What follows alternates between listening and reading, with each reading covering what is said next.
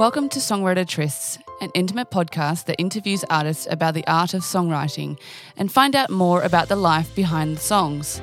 I'm singer-songwriter Ray Lee, your host for this show. Music saved my life and I want to talk to other songwriters about the power of songwriting, talk about their journey and how they got to where they are today. This is a safe space to share stories, lessons and emotions, all the great things that build an amazing song. For more information on this podcast and the guests, visit songwritertrysts.com.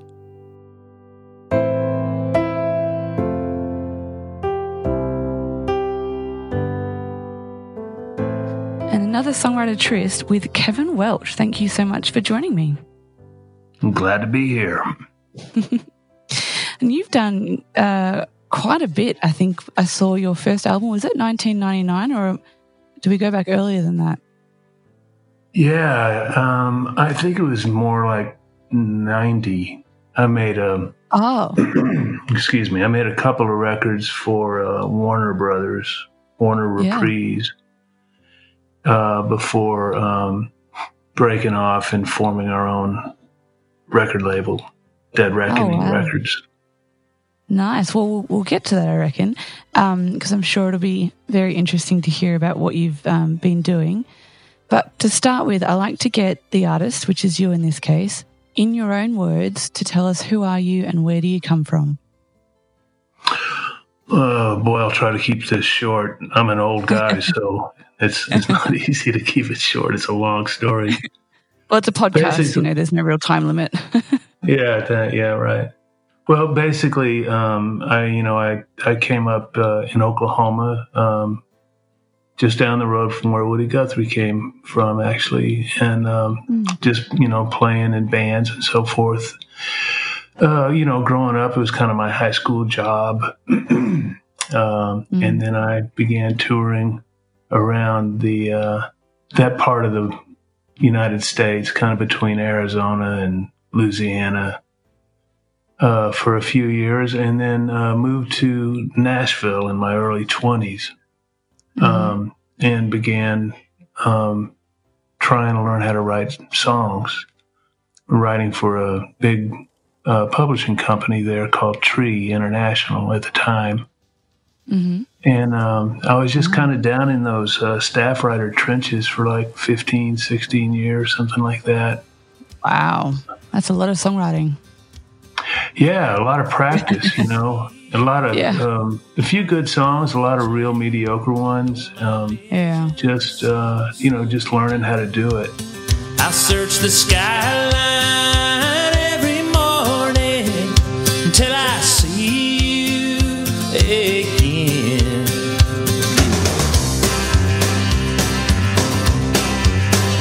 Till I hold you, I'll be waiting like a sailor waits on the wind. I'll be drifting, going nowhere till I hold you again. These days it seems like I'm just biding my time.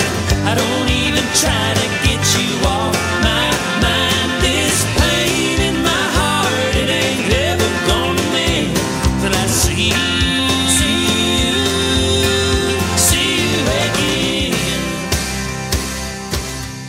I guess I've been writing there for about 10 years before I actually started making my own records. Wow. It was during what my friend Steve Earle always called the credibility scare, where there for about 15 minutes there was some really kind of alternative stuff just for a minute coming out of Nashville. And so I went ahead and got involved with that.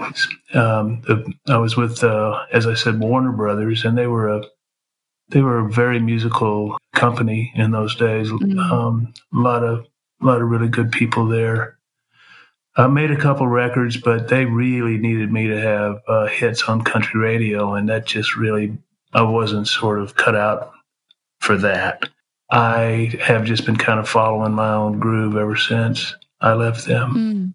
Yeah. I should just say I was actually in Nashville for 30 years. So the last half of my stay there was just kind of operating as an indie artist. And occasionally people would still record my songs. That even still happens sometimes.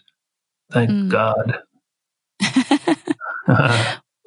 What are you doing now? Where are you now? So I'm in New South Wales. I'm married my Australian sweetheart, Sarah, a few years ago. And then we had a little baby boy. And we were kind of, going back and forth between our place in Texas. Yeah, I left Nashville, I think 12 years ago and moved down to the hill country in Texas. Still have a home there. And we were just kind of ping-ponging back and forth. But then, of course, this year happened. And I kind of got trapped in the United States for 6 months of this year without being able to get over here to be reunited with Sarah and little sharp tooth. We call him Sharky. But I was finally able to get back, and so we live in New South Wales, down south of Sydney. Yeah. Yeah, just I spend my time here. I teach songwriting. I do like Zoom one-on-one songwriting lessons with people all over the planet. And mostly just because I really like talking about songs. To this day, I'm still fascinated by why these things can hold so much. Me too. Maybe you should co-host the podcast with me. That's all I'm doing now. Is that right?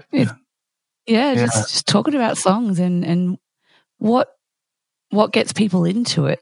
So my next question is, when did you write your first song? Do you remember that story? No, I don't really remember what my first song was, but I started messing around with, I just wanted to be a guitar player when I was in, my teen years, my early teen years. All I did was just practice guitar. And, but somewhere along in there, I really I loved to read. I was a pretty literate kid. And somewhere along in there, those two things began to kind of merge, and I started paying much closer attention to the songs. And as I said, I did grow up just up the road from Woody Guthrie, and I remember, I think I might have been 14 or 15. In one summer, I discovered Kerouac and Woody Guthrie, and it would just hit me pretty hard. And I began just kind of studying songs, and I really liked like old Appalachian stuff and the blues, and I liked pop music too, and rock and roll. And when I went to Nashville, I was not an accomplished songwriter, and I was especially not an accomplished country songwriter. Yeah. I liked country music, but I liked that older stuff better. I liked what Willie was doing at the time. And, well, I still like what Willie does, but I like that stuff quite a bit. But commercial country music just didn't make any sense to me. And also, country music back in those days was kind of for grown-ups in a weird way.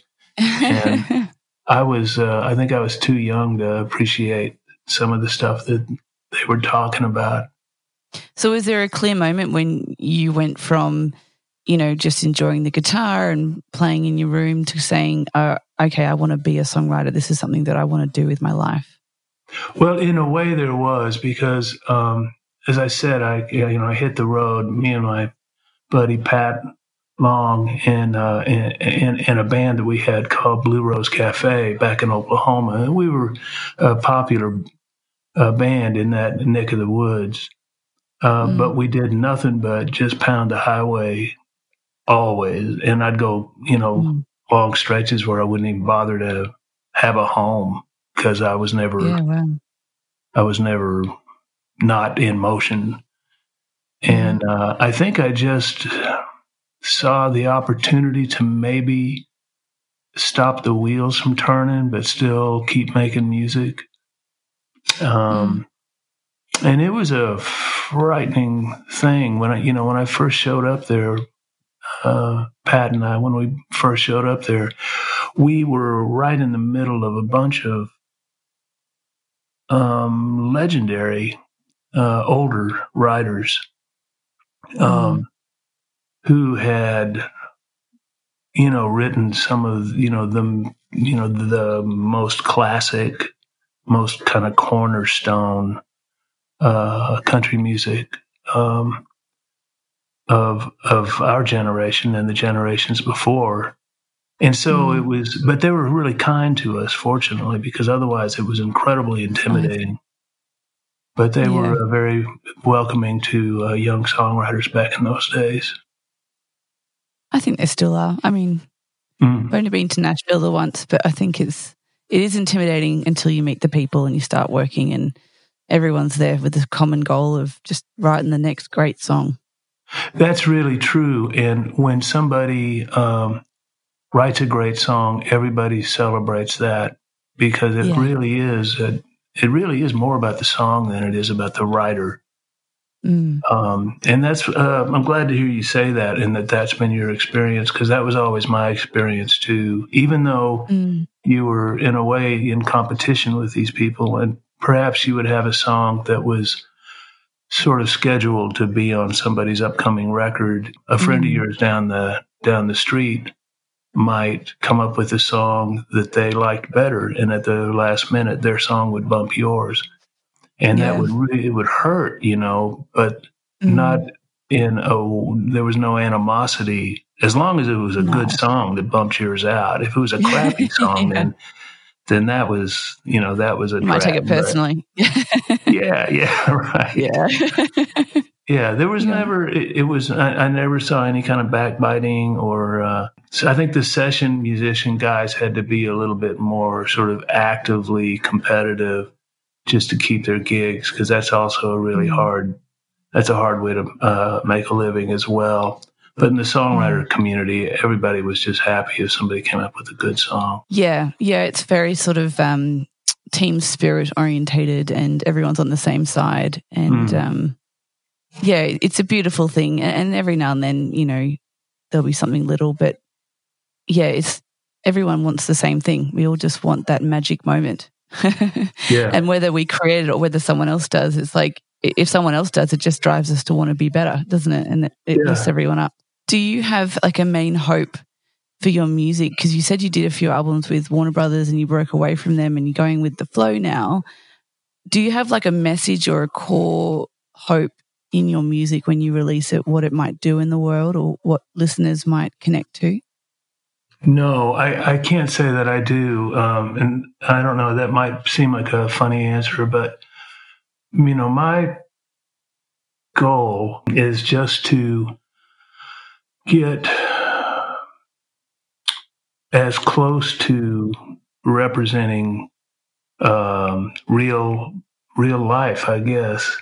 Even if I'm writing in a sort of, maybe parable form, or, there's nothing truer than an accurate metaphor.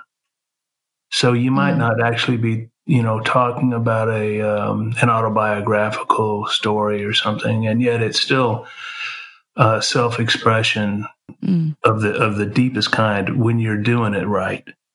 And so I just want to be reflective of how it feels to be in the world, I guess. I don't mean to sound all, spacey and, hippy dippy about this, but it's just, I just want to get it. I just want to get it as true as I can.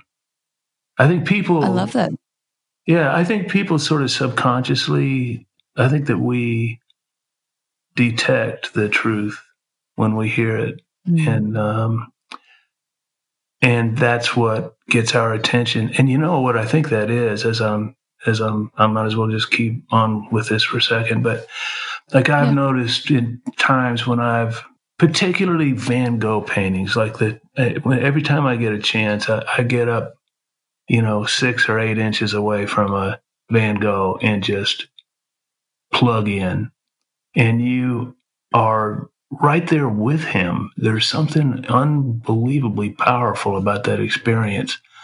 And so I believe that that's what happens in art is that we just sort of touch another human being for a second. It might only be just a split second, but it's like evidence of life in the universe. You know, you're just for that second, you're not alone. And this is even if you're surrounded by friends and family all the time. There's still something deeper, I guess, or more connective about art when it works. Whew, that's a strong thing. You know, when I'm playing, and I haven't played any gigs all year long, like everybody else, but if I try to actually look at people, as long as the stage lights haven't blacked everybody out, if I can see people, I look at people when I'm singing because I think of it like I'm trying to give them this song, trying to hand it to them. And when I see the look on somebody's face and I realize that they're in there with me, sometimes it'll choke me up for a second. And I have to really watch it because my throat muscles will kind of constrict with it too, you know? Yeah. It's because I really do feel like what it is that I'm trying to do is actually happening. Yeah. Connecting. Yeah. Yeah. No, I love it. I love getting in and amongst the crowd if I can, if I've got a cordless mic, and just, making them a part of the show, a part of the music, and a part of what we're talking about, what we're singing about. Yeah. I'm sworn to independence. My heart is made of stone, but you're breaking on through. Oh, there's something about you.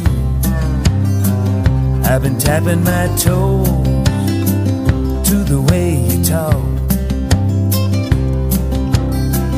I've been singing along when I watch the way you walk. Baby, I got to do something about you. Well, I got this place of mine, it's nice and quiet and I like it fine. I work real hard, got no time for you. But I've whiskeyed up my coffee cup. I'm sitting here trying not to call you up, but it's getting to where I don't know what to do. Oh, there's something about you. Being in Nashville, you've done a ton of co-writing. Is there something that you said you do coaching? Is there something that you always coach other people to do, or something you always do before a co-write or during a co-write that you recommend? Co-writing is so tricky. And by that, I don't mean that it's, not a good thing to do potentially. It's just that my own experience with co-writing, and you're right, I've done a lot of it. They almost expect you to co-write in Nashville. And I'll just go ahead and say I'm a firm believer that we all need to keep writing songs by ourselves, in addition to co-writing sometimes with other people.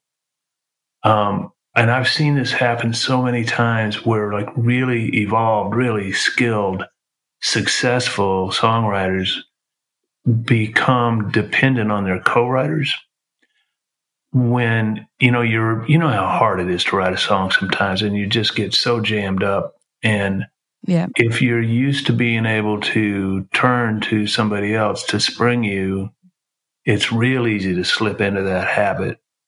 And instead of sticking with it and hanging with it and, putting the song down and walking away and coming back later and taking another look at it and so forth, instead you just call up, Bob or Jim or, Sally or whoever, say, yeah, I've got this thing I'm a little stuck on. You want to get in on it. And now sometimes that's going to really help the song.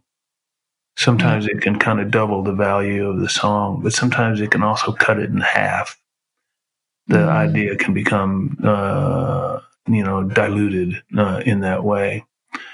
And I had a weird experience. For many, many years, because I saw this happen to so many of my colleagues, I really diligently tried to still write by myself quite a bit.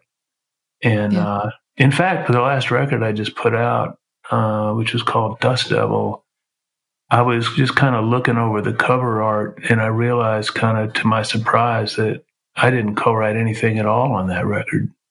I did do Wow. I did 2 songs that I didn't write that were written by friends of mine, but but I didn't think about that as I was, just selecting the songs or making the record. I just didn't even notice that until the record was done. But anyway, here's what I've noticed, or what I learned. I guess it was maybe last year. Chris Stapleton had a song of mine that actually was on the Billboard country charts. It did really, really well. Okay, which one was that? It's called Millionaire. Oh, yeah. Okay. Much to my surprise, I never thought I'd have another thing on the Billboard country charts, or any charts really necessarily. But anyway, I noticed that I was the only writer, apparently, in the Hot 100 or whatever they call that. That was the only song that was solo written. And not only that, but most of the songs on the chart were written by just a small handful of people, and most of those songs had anywhere from 4 to 6 writers on it. Yeah. Now this is something, you're probably a lot more aware of the realities of that than I am, just because I've been so unplugged from Nashville for so many years now. I had heard about that, but I don't actually understand it, how it could possibly take 6 people to write a song, and in what way would that, how is that going to actually benefit a song? Somebody said, well, there's one guy that he's where everybody goes to get their pre-chorus. Oh, really? Just stuff like that. I get overwhelmed by it. Yeah. Too many people in the room can be overwhelming.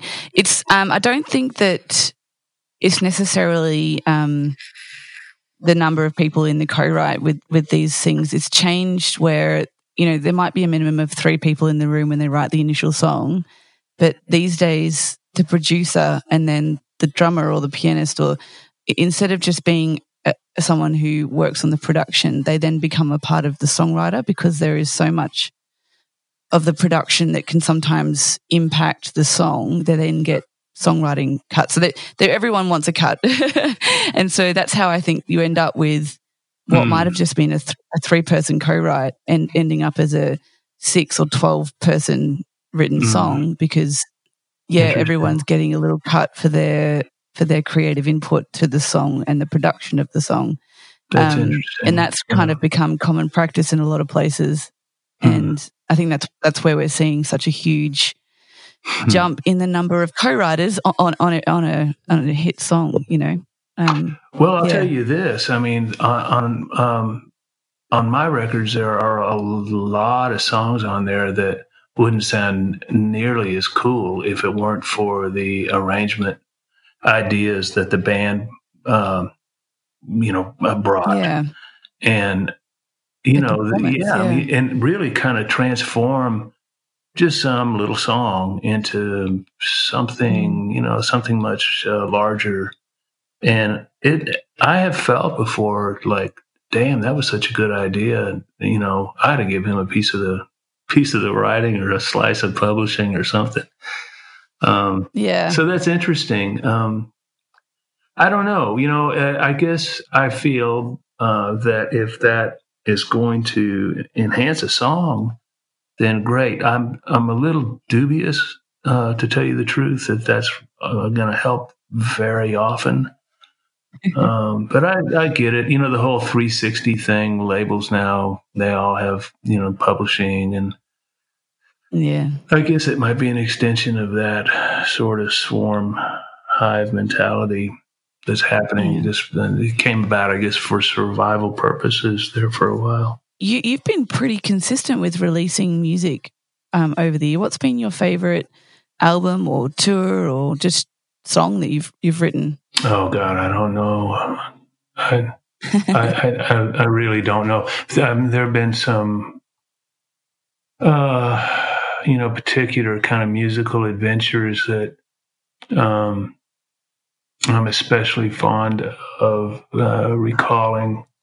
When we got together the Dead Reckoning Records label, that was just like a sort of consortium of mostly people who had been in my band, while they were also had their own bands and they were making their own records. And but I just loved playing with these guys so much that when we made that label, it was in order to support each other. And sort of the agreement was, well, we'll just play on each other's records. We'll keep our costs down. We didn't have any outside money or investors or anything. And and go on the road as one large band. Fortunately, one of the artists and owners, I suppose you would say, was Harry Stinson. This, was a fantastic drummer and, one of the A-Team harmony singers in Nashville, still to this day. And we recruited this fantastic bass player, Allison Prestwood, and Fats Kaplan joined us, who's a multi-instrumentalist and extraordinary player who I still play with.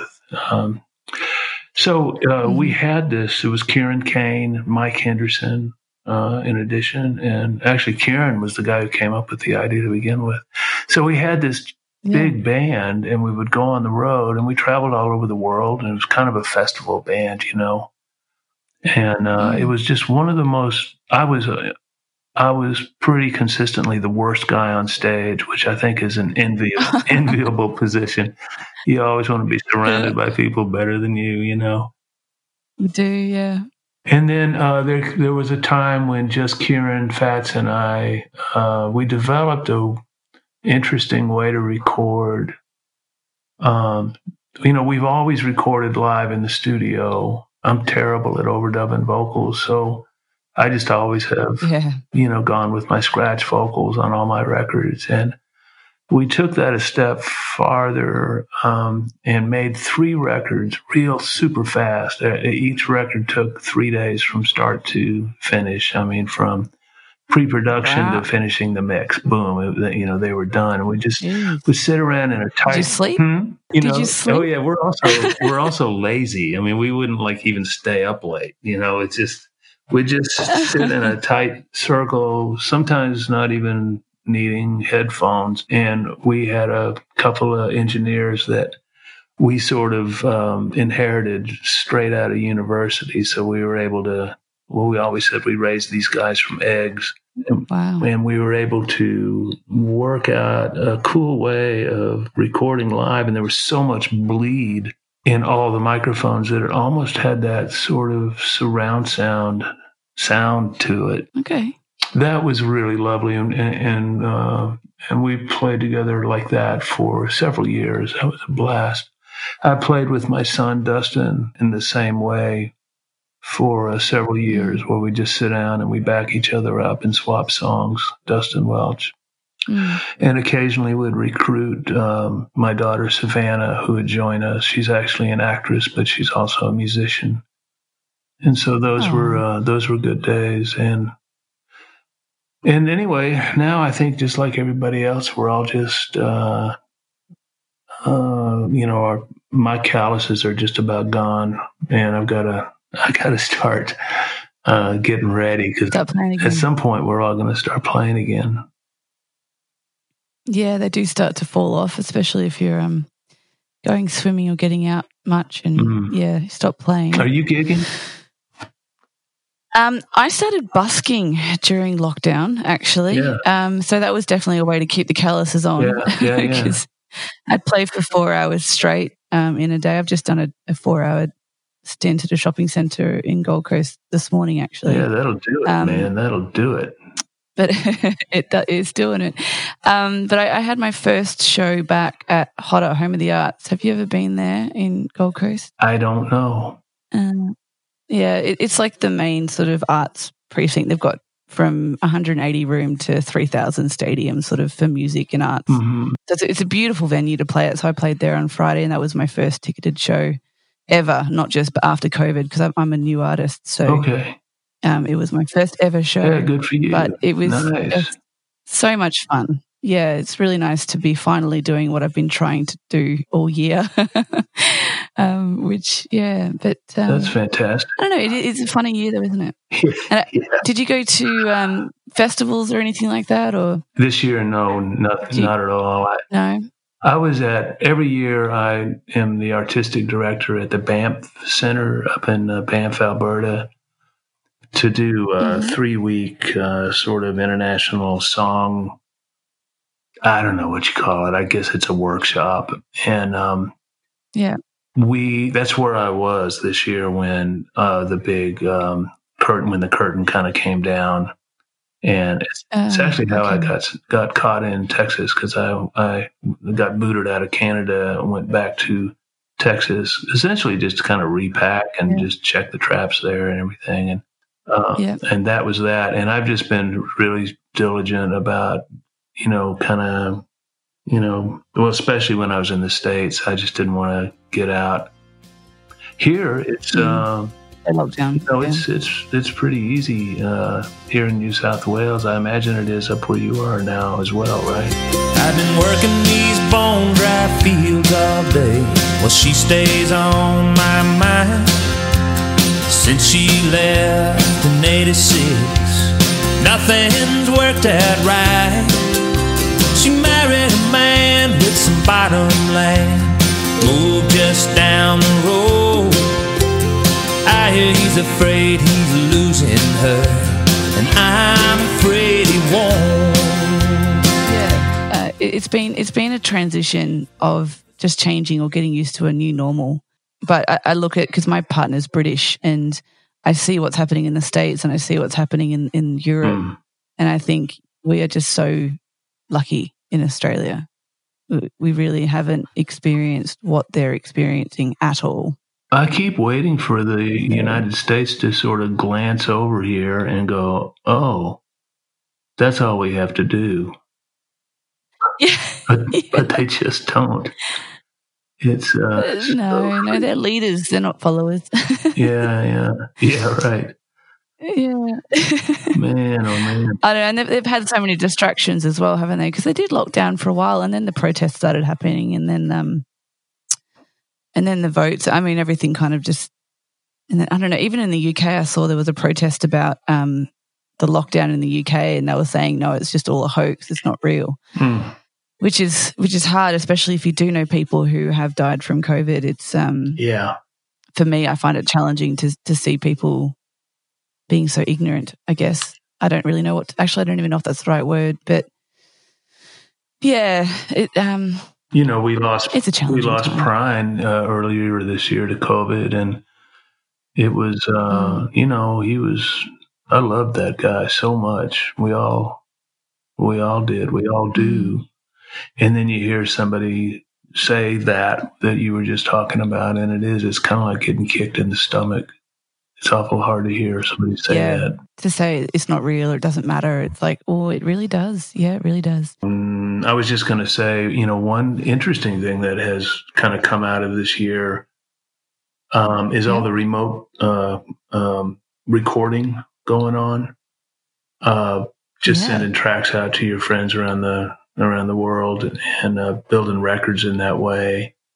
I've been having a blast doing that. And it is different, obviously, than getting in a room with a band and,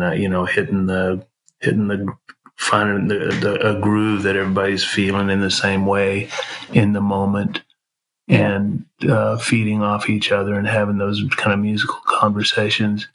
It's much different than that, but it has its plus sides as well. It's just kind of remarkable what you can accomplish just sitting at home with your little laptop or whatever, and and just sending files out. And I kind of think that's here to stay. I'm gonna I'm going to just keep doing that. Not that I'm never going to get in a studio with a band again, but I've just had a lot of fun this year I'm just kind of working on a new record, like everybody else is. So that's been cool. I did 5 singles this year and late last year, and they were all recorded remotely with a European team. So I, have my mini studio set up to do vocal files, and I'd record my files, I'd send it over, and then they'd do all the instrumentals and everything, and then they'd send it back, and I'd do my vocals, and then I'd send that back, and then they'd send it back fully mixed and mastered. It can be done, and it can be done really well. And I feel like I've had really, really good results that way. And I experienced that before I'd experienced being in the studio. You have released Dust Devil, haven't you? That's this year?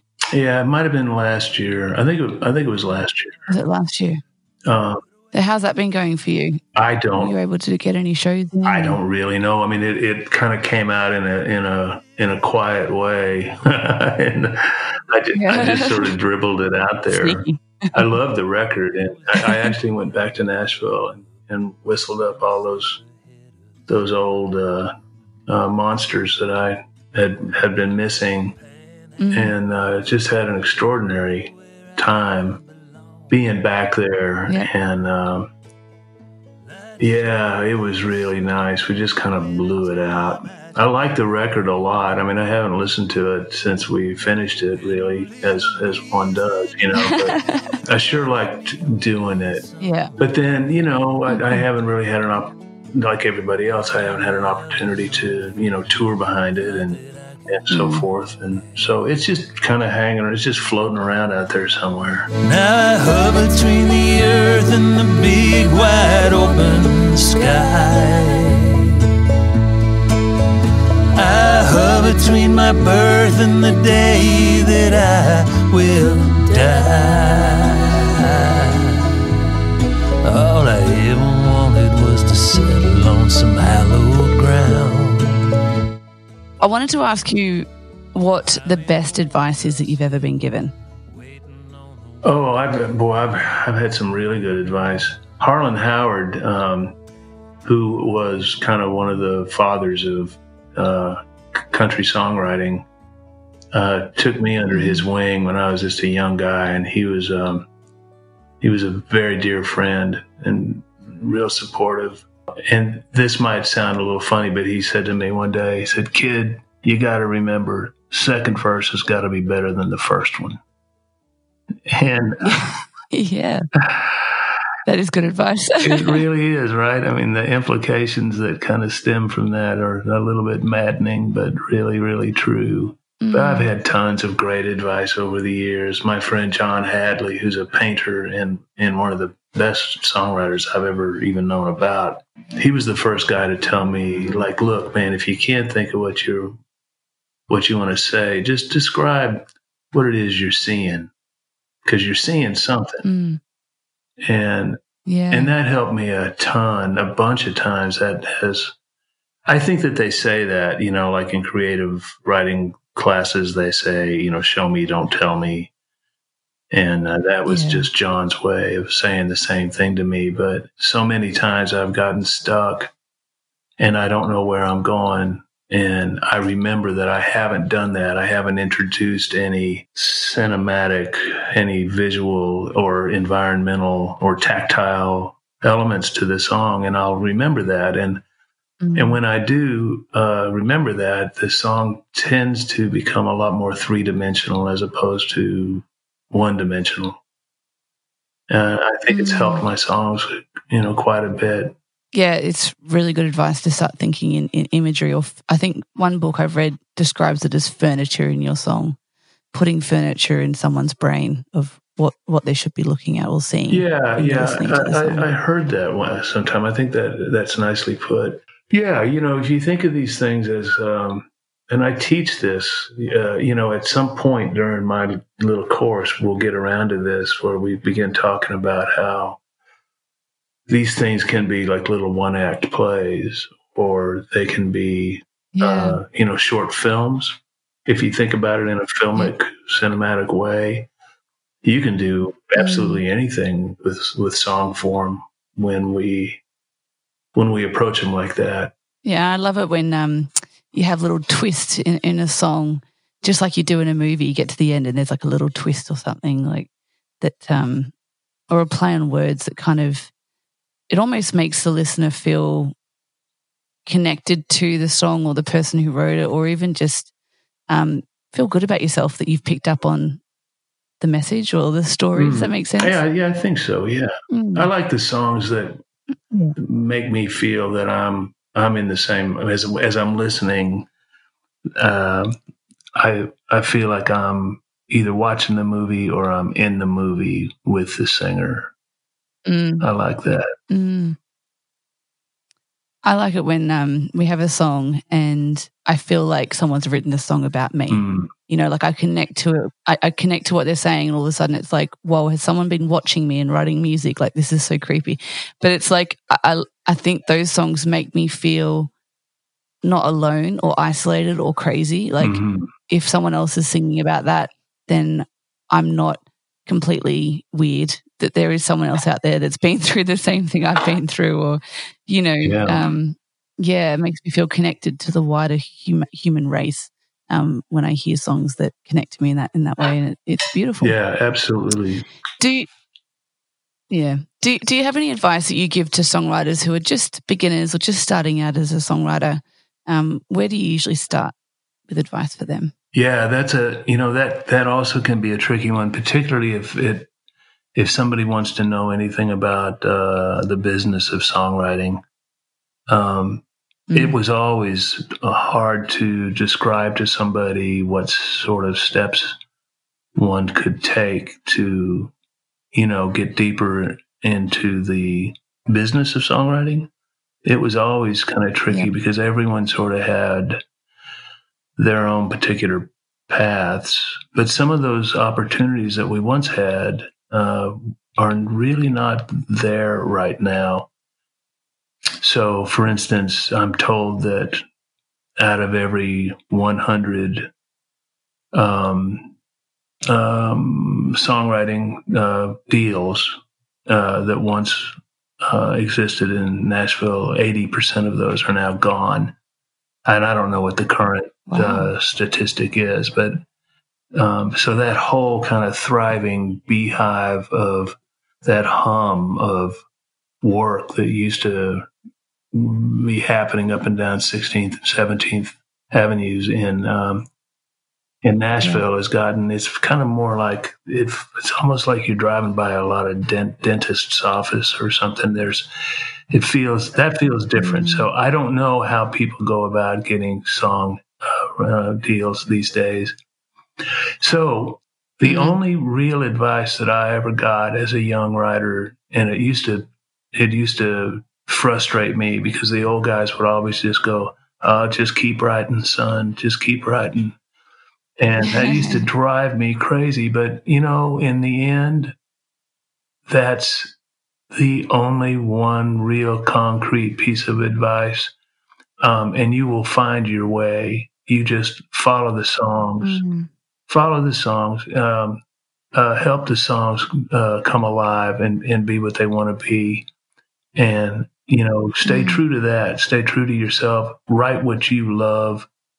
The biggest lesson I think that I ever got was after the first couple of years of trying to write what I thought maybe they wanted me to write. I was just writing really kind of garbage. And finally one day, I decided that I would just secretly go off by myself and write something just for myself, something that I liked, not necessarily sing, but just something that I liked. And I did that, and I was real shy about showing them this song. It was called "Everyone Gets Crazy Now and Then." But I went ahead and turned it into them, and about 2-3 days later, Roger Miller recorded that song, who was one of my songwriting, and still is one of my songwriting heroes. And it was like a big, giant lesson. Like, it's okay to try to write on assignment or whatever, try to hit a target with a song or try to come up with something for somebody else to sing or whatever. It's any writing is good writing. Yeah. But I discovered that, at least for myself, the only real time that I come up with anything really, the best stuff that I'm going to come up with is going to actually come from, for lack of a better way of saying it, it's going to come from the heart. It's going to actually be from deep within myself. Look, here's that you I see. You sure seem down to me. Would you like to tell it to a friend? I can help you if anyone can, because I understand everyone gets crazy now and then. And that comes out when you're on your own in your bedroom being vulnerable, doesn't it? Well, isn't it easy, to start trying to reach out kind of in the room, and you're looking for in quotes, a song lyric. You're looking for a lyric. You're looking for a line. You're looking for a rhyme. And those things are floating around out there maybe, but really the best stuff is when you stop reaching out into the room like that. Instead, you turn it back and go back inside yourself and ask yourself, well, what do I think? How does this look to me? How do I feel about it? And you use your own language, and that's when the good stuff happens. I like that stuff too. Are you doing songwriting coaching or courses in Australia, or was it all overseas? It's all. I'm working with some people here in Australia. I'm getting ready to start with a guy in Japan. I'm working with a guy in Ireland, a gal in New Jersey, another guy in California. They come in like these little 1-hour blocks, and we just sit down and Zoom it, And so the biggest challenge for me is keeping track of all these time zones and not kind of screwing up the schedules. So I don't know. Yeah, if anybody wants to look at that, I think it's there on the Kevin Welch Music Facebook page. It's easy to track down. I'll put the links in the description. Yeah, sure. No, I'll put all of your links in the description of the podcast so that people can get in contact with you, and if they want to do a coaching session and learn a little bit from you and your wisdom, that'll be great. I have one more question for you. If you could co-write with anyone in the world, dead or alive, who would it be and why? Ooh. Wow. That's a hard question. God, I don't know. There's so many. I would love to sit down and write with Leonard Cohen. Yeah, he's one of mine too. What's your favorite Leonard Cohen song? Well, I always liked First We Take Manhattan. I always thought he had a real gleam in his eye. I don't even know if that's really the name of that song. You know the one I mean? Then we take Berlin. I actually don't know that one. It's an older song. I think it's from, like early to mid 90s or something. But every time I hear his song, Hallelujah, I just imagine him pulling his, just blowing his brains out, trying to come up with rhymes for Luya. And he's got so many in there. And I'm always rewriting those verses. And I think he wrote about 50 verses for that song. And I would have loved to have been a fly on the wall. Well, he was a great rhymer. Always really, really comfortable rhymes. Generally perfect, but not always perfect rhymes. It would have been really extraordinary just sitting around with Mr. Cohen. I love performing that song, especially busking. Everyone always connects to that one. And I love Dance Me to the End of Love. It's probably my favorite of his. Yeah, gorgeous song, yeah. Yeah. No, that's really cool. There's a lot of them that I would have liked. A lot of my friends got to write with John Prine a bunch, and I just never got around to that, and I regret that. He was such a lovely cat, and his songs had so much joy in them. So I'm glad for my friends that did get to do that. I'm happy for them. And what is your next steps at the moment? What are your plans hopefully coming out of COVID and Christmas and all that? We're just kind of sitting, fairly tight here and just kind of enjoying life. And I am at some point going to go back to the States for a little bit to see my. I have 3 grown kids and some grandkids back there. I'm really pining for. I'm going to go back and see everybody at some point. I've got a lot of songs up on the workbench right now that I really just need to polish off. They're just sitting there, just waiting for me to come back around and, get back to recording this stuff. We also, I've rescued a live recording, a multi-track recording from 1994 at the Bluebird Cafe that was recorded over 3 nights. And I just never released it. And there were a number of reasons for that, but I've just assumed that by now those tapes had, decomposed or something, come apart. But before I left Texas, my engineer, producer friend David Abeda convinced me to go dig those out of storage, and sure enough, we were able to. Capture all that stuff. And so it was, it's just fascinating to hear these recordings. And it was all those guys, all the same people that I went on to form Dead Reckoning with. And so anyway, we're mixing, in the process of mixing that Blast from the Past, the Lost Tapes, and, just carrying on, just trying to learn to be better. Yeah, that's all any of us want to try and do, isn't it? Yeah. All right. Well, I think we've got some great information. Is there anything else you would like to share before we finish up? Oh no, but thanks a lot for asking me to talk to you, and I look forward to hearing you and your songs one of these days as well. And I want to come up to Queensland once all the dust has settled. Well, please do. We're actually planning on some live Songwriter Trish shows, which will be similar to a Songwriter Rounds Nashville show in January, February. So if you are around, we'd love to have you. Thank you very much. Yeah, that'd be a blast.